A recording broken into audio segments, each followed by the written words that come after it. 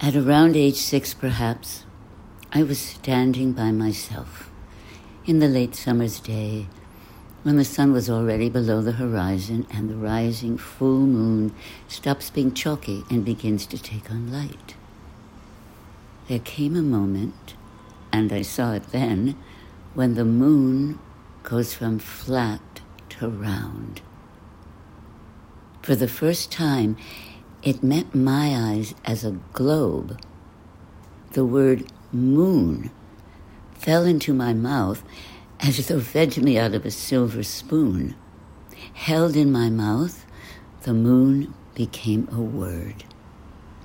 It had the roundness of a Concord grape Grandpa picked off his vine and gave me to suck out of its skin and swallow whole in Ohio.